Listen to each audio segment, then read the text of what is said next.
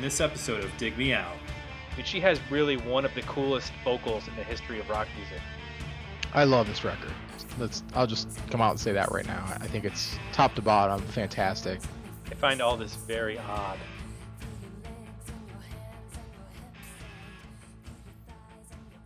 Hello and welcome to another episode of Dig Me Out.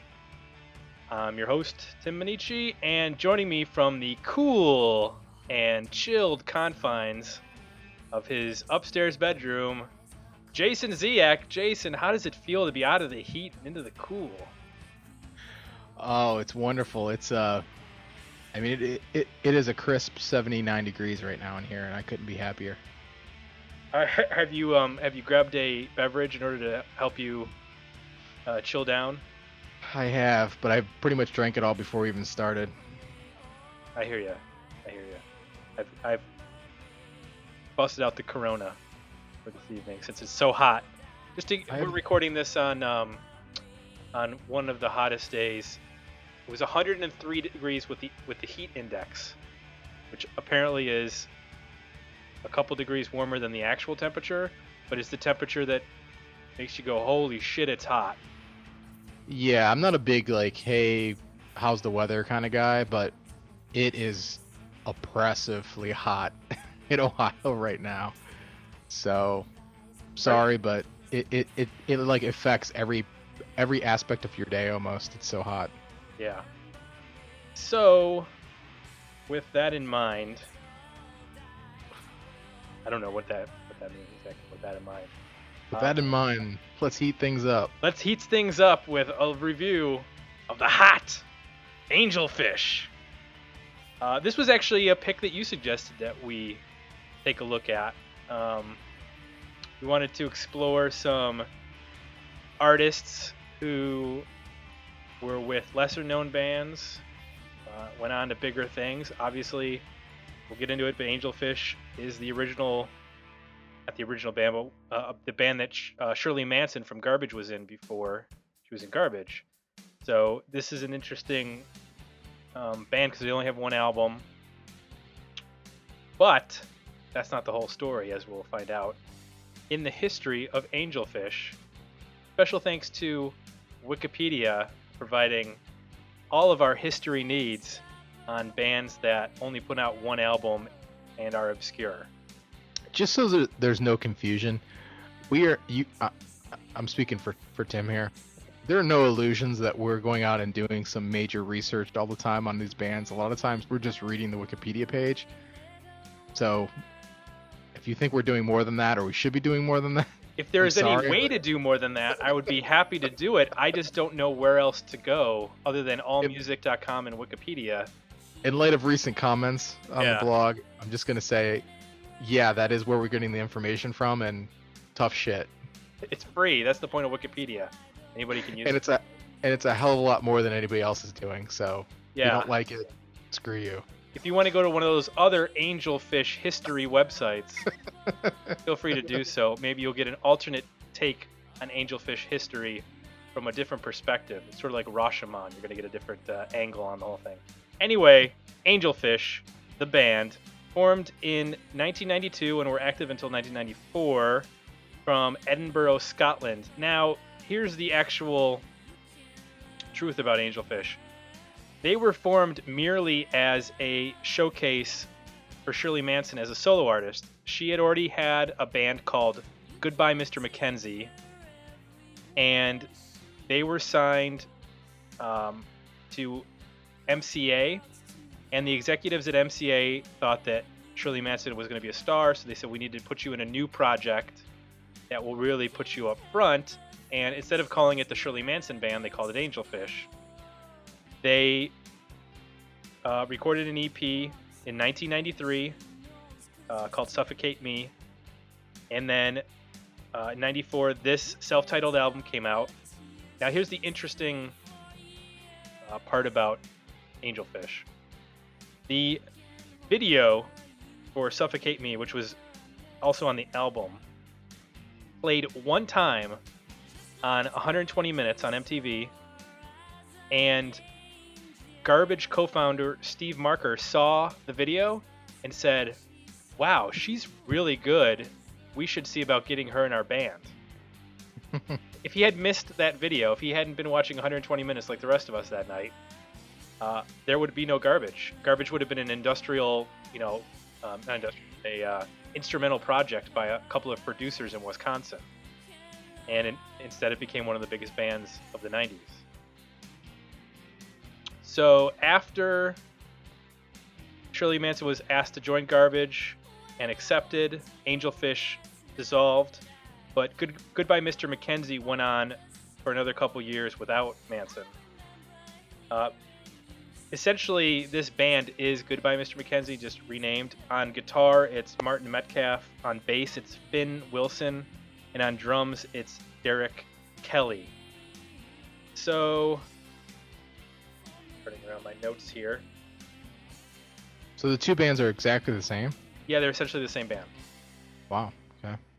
I haven't heard Goodbye Mr. Mackenzie, and I don't know if that stuff is easily available or not.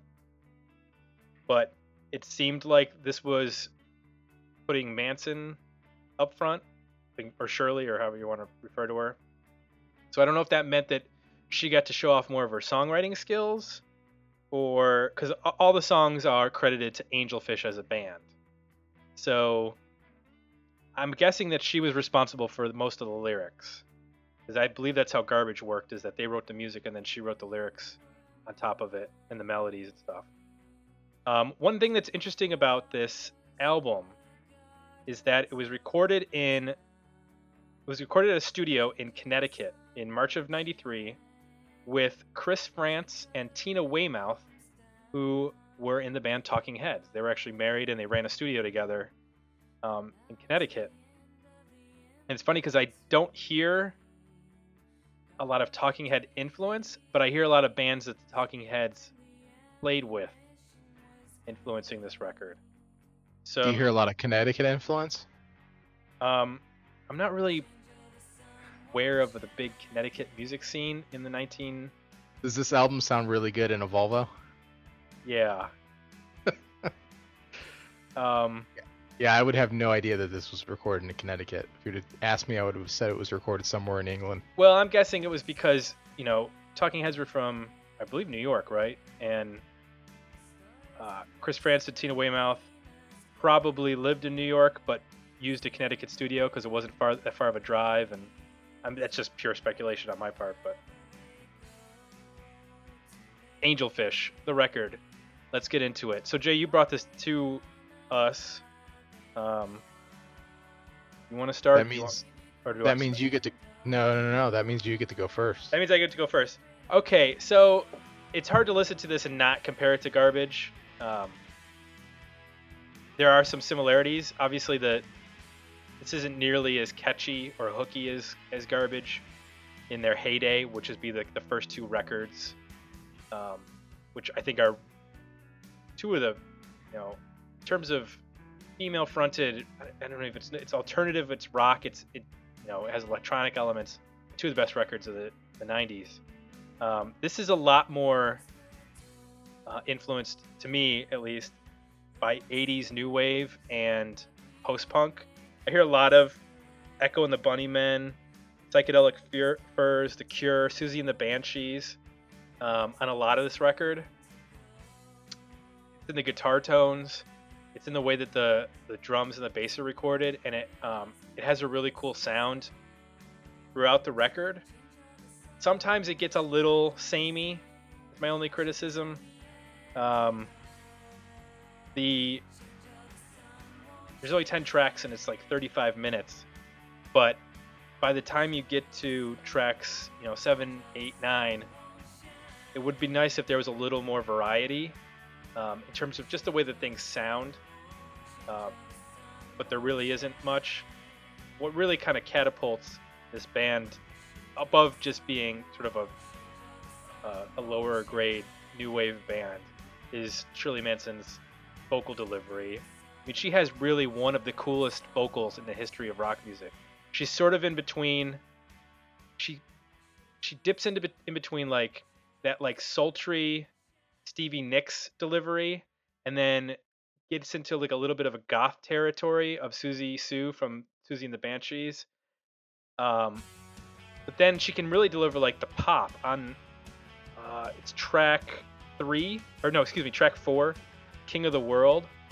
Yep. That totally sounds like Debbie Harry. I wish I was king of the world. I'd give you everything, diamonds and pearls. Yeah, I'd give you all that I have. Yeah, I'd give you all I have. Yeah, when I'm king of the world. Yeah, when I'm king of the world. The song itself is a little repetitive. I felt like she repeats the chorus line in the verses, which sort of it lacks the impact when you hit the chorus. But I felt like the first 2 songs, Dogs in a Cage and Suffocate Me, she's singing at like a lower registry, and she's trying to sing sexy and glammy, and it's really cool, and she has the voice to pull it off. But when she brings her voice, when she opens up her voice a little bit and sings a little bit higher, which is I think what people are a little more used to, when you think of like Only Happy When It Rains, Special, those songs from the 90s Garbage.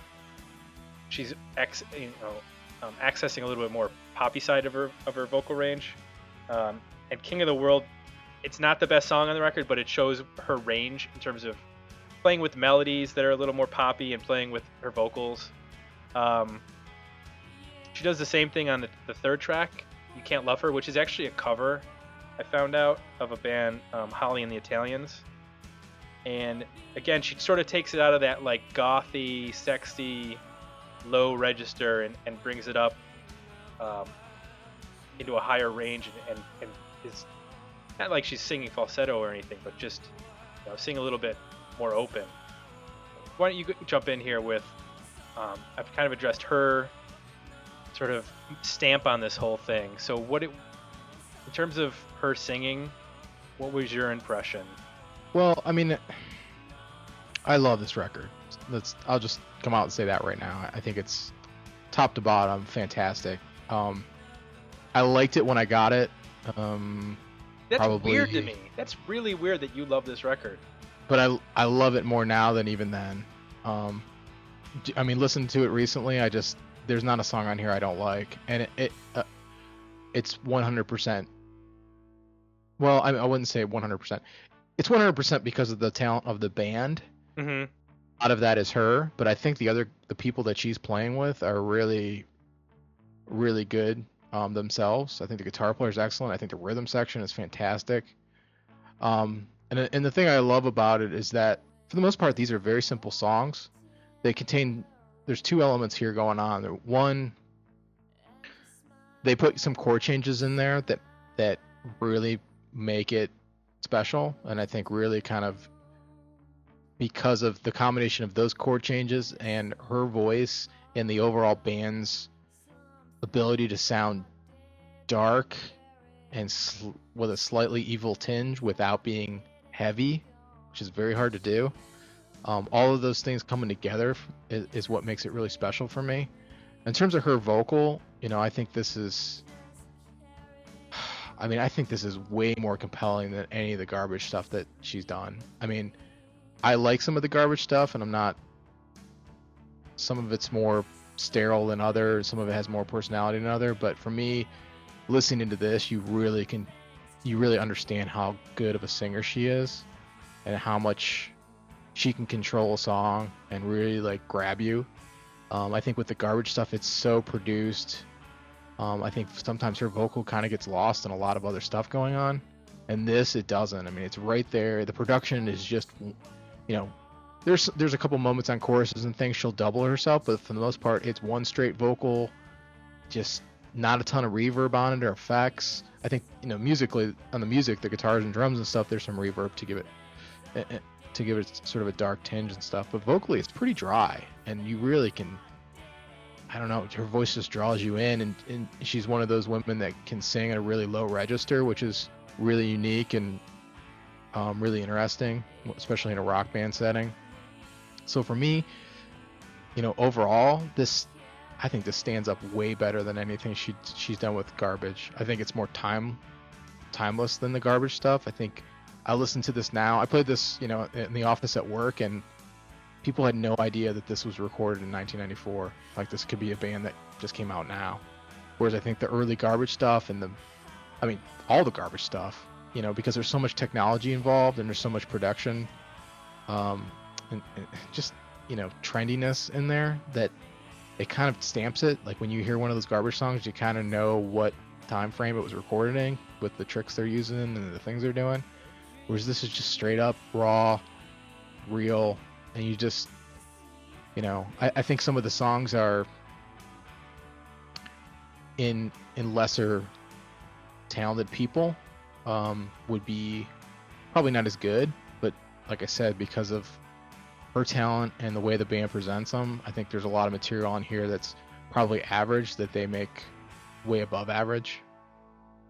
So that's my take on it now. I think, it's a CD I've had kicking around in my collection for a while, and I remember listening to it when it came out. But when I pulled it out to review it for this, and really the notion we pulled it for is just because she was in the band.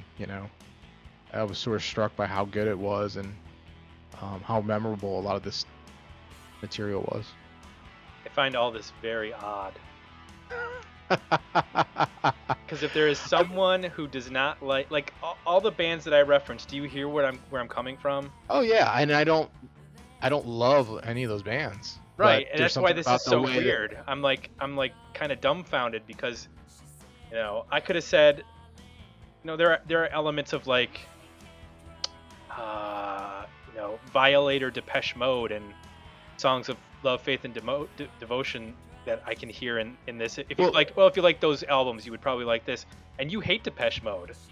Well, the reason I like this is if Depeche Mode was 4 people all playing real instruments and it sounded like a band. Yeah, those Depeche Mode albums are where they started getting away from the keyboards, and they were playing guitars, they were playing live drums, they were playing live bass, and I see this as like a parallel to that. David Gahan was doing low register, sexy, sultry vocal delivery, and that's totally what. Well, it's a little different when Shirley Manson's doing that. Shirley for Manson a does heterosexual it is guy. because you just didn't hear, Susie Sue from the Banshees. I don't really want to listen to David Gahan be sexy. I'm sorry. Susie Sue from the Banshees sang that low, but she didn't sing that way, and. You can just listen to Shirley Manson sing, and you get like a whole performance out of it that you're not getting out of a lot of other singers, male or female. Yeah, maybe if this is a gateway for me to get into some of that stuff. I don't know. I would say that the Cult Love era was influenced by probably a lot of the same people, Mm-hmm. and I love that album. So it's not that I'm, there's just certain people's takes on that style that I happen to enjoy more than others. I'm not like, I think there's probably some people that just love that whole genre, and almost anybody who does it, they'll sort of be interested in it. I'm a little bit pickier, I guess, but like I said, a lot of it just has to do with the particular sound of her, the songwriting. Lyrically, I think this is a really cool album. There's a lot of really cool lines in here that when delivered by a woman make it infinitely more interesting than if a man sang these songs. Just the idea of the one song that you talked about, King of the World, which I think is a great song. The fact that she chose to sing King of the World and not Queen of the World, there's sort of some interesting perspective there, just on that lyric choice alone. And there's a lot of other sort of, I guess maybe Liz Phair style, like very sort of strong female perspective on relationships and breakups and sex and all kinds of stuff that just more interesting when you hear a woman talking about it than a man talking about it for the 150th billionth time. So there's that element. I just think that there's also like I'm curious to hear what the other members of the band went on to do without her, because there's just a really strong foundation and understanding rhythm and dynamics, and the guitar player is really tasteful and knows how to use effects and has a great tone, and plays within that tone, you know, with a good amount of range without losing their sound, which is interesting. So here's the question with this band then. This came out in 1994. Why wasn't this more successful? Because this didn't really register. Because the guy from Garbage was watching 120 minutes. Right, but it only got played once on 120 minutes and then it disappeared. It didn't have any singles in the United States that charted. The success came when Shirley Manson left and joined Garbage, and then they put stickers on Angelfish albums that said featuring Shirley Manson of the band Garbage. And that's how this band sold records. So do you think it was because, this is my take, this band didn't do well because this sounded like the last decade? This was 1994 and it sounded like it was made in the 1980s.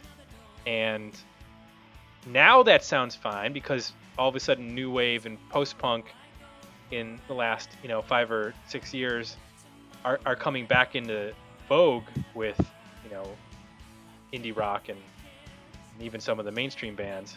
But in 1994, that sort of production didn't really fly, and those sort of bands, in the same way that like the hair metal bands of the 80s didn't know what the hell to do during the 1990s. I think a lot of those new wave post-punk bands, like New Order, like Echo and the Bunnymen, like Psychedelic Furs, they didn't really know what to do in the 1990s either.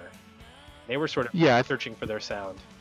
Yeah, it's a good point. I totally agree. I would say that I don't know if it was necessarily the production of this that was 80s. I think it's a core songwriting and overall aesthetic that was 80s. I think the production on this is, while it has some characteristics of it, it's really good and it really holds up well now.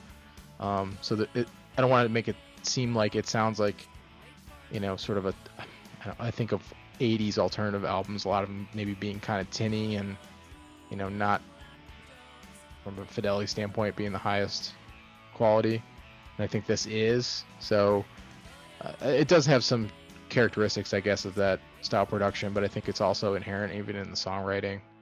But some of it is like, I'm listening to some of these songs and you said one was a cover, and a couple others, they almost have like a 60s or 50s kind of ballad. Oh yeah, especially track 10 to them. Track 10, which is The End, it has a swing beat, and it has totally like 1950s, early 60s. It's a 6/8. Yeah. It's a 6/8 ballad, but the way that she delivers it, like if you give that song to most other bands, it would be really boring. Right. But she's able to, and I want to give the rest of the band credit because it's not just her, but all of them are able to deliver that in a way that she ended up sounding like, that almost sounds like a Pretender song. Like she sounds like Chrissie Hynde on that song. Daddy didn't buy you a diamond ring, and Mommy's still waiting for better things. Baby's on his own now, he's qualified. Remember I was there on those down days. He'll do good, and you know that too.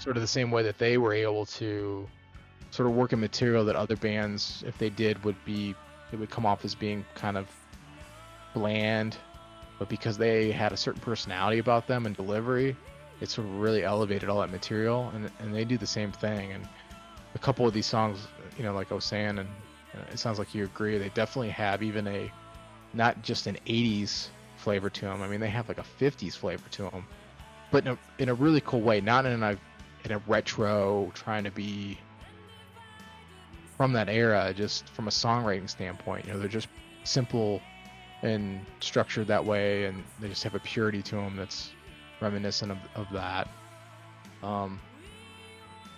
Song 2, you're saying that song 2 is Suffocate Me. Song 2 was the single, Suffocate Me.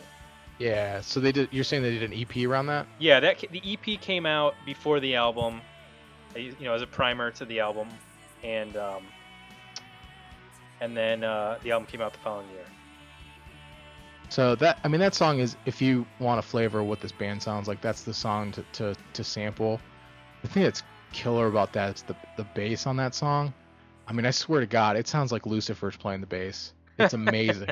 Like, it is so evil sound. It's so evil without being like overly dramatic, it's not. Is there it's an got like effect he's using? Yeah, he's using like maybe a chorus on his bass, and it's really subtle, and he kind of plays with it, but just the notes and just the attitude it's played with. I mean, it just sounds so freaking dark.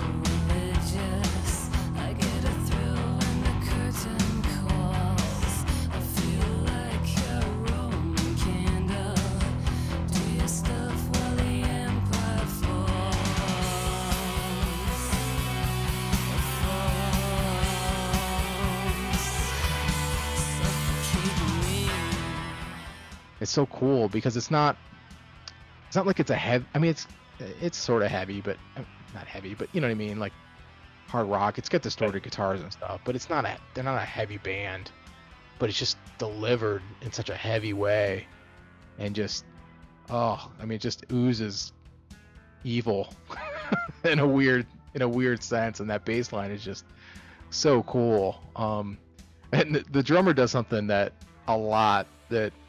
is one of my guilty pleasures. He just does a lot of tom stuff, like floor tom stuff. I noticed that. I mean, he goes to that a lot, and that's just one of those things where it almost always works. It's one of those things drummers do that you kind of fall back into, to do builds or to do a verse that way to kind of just add a little bit of more meat to it.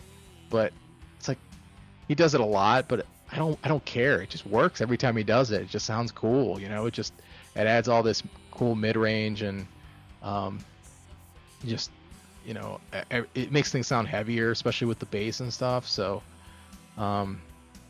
they have some limits, and they kind of know how to work within them. And I think one of the things you said was that it gets a little samey, but for me it's so short that I'm fine with that. It's only I think you said a 35-minute album. Yeah, if this was a 14-song, 60-minute album, it would be tough. But since this is only 10 songs and it's 35 minutes, I mean, that's not a huge issue for something this short.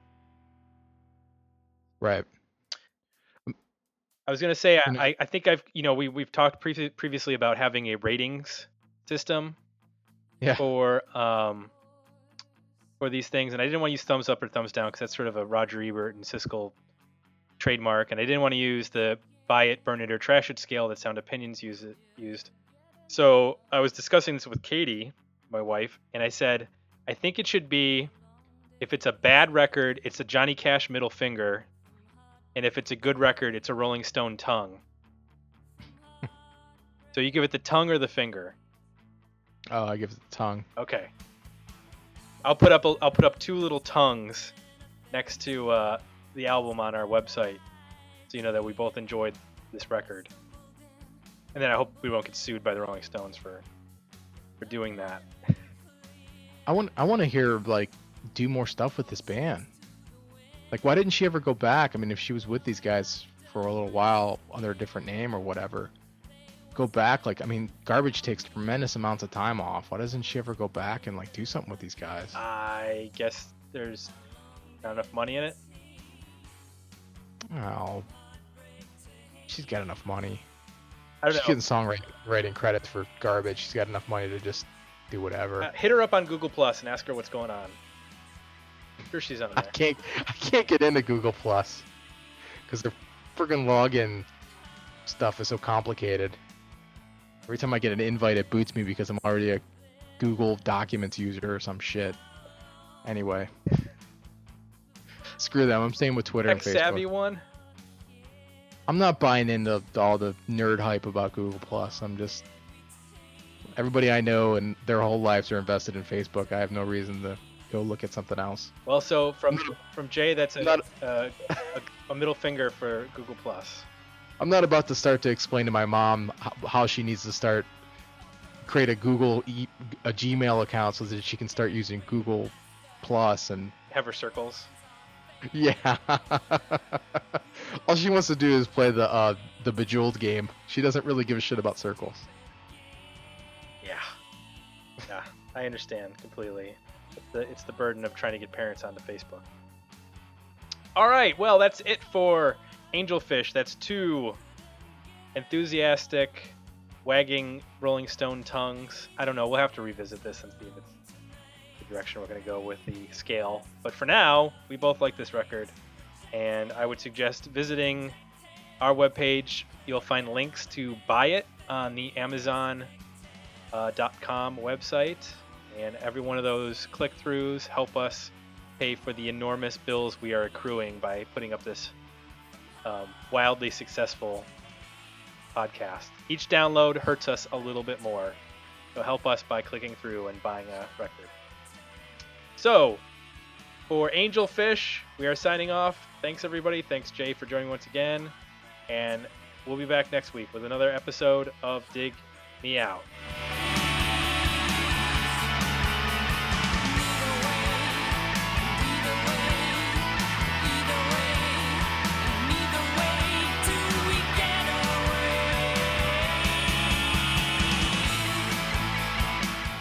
Visit digmeoutpodcast.com for links to our Facebook page and Twitter feed.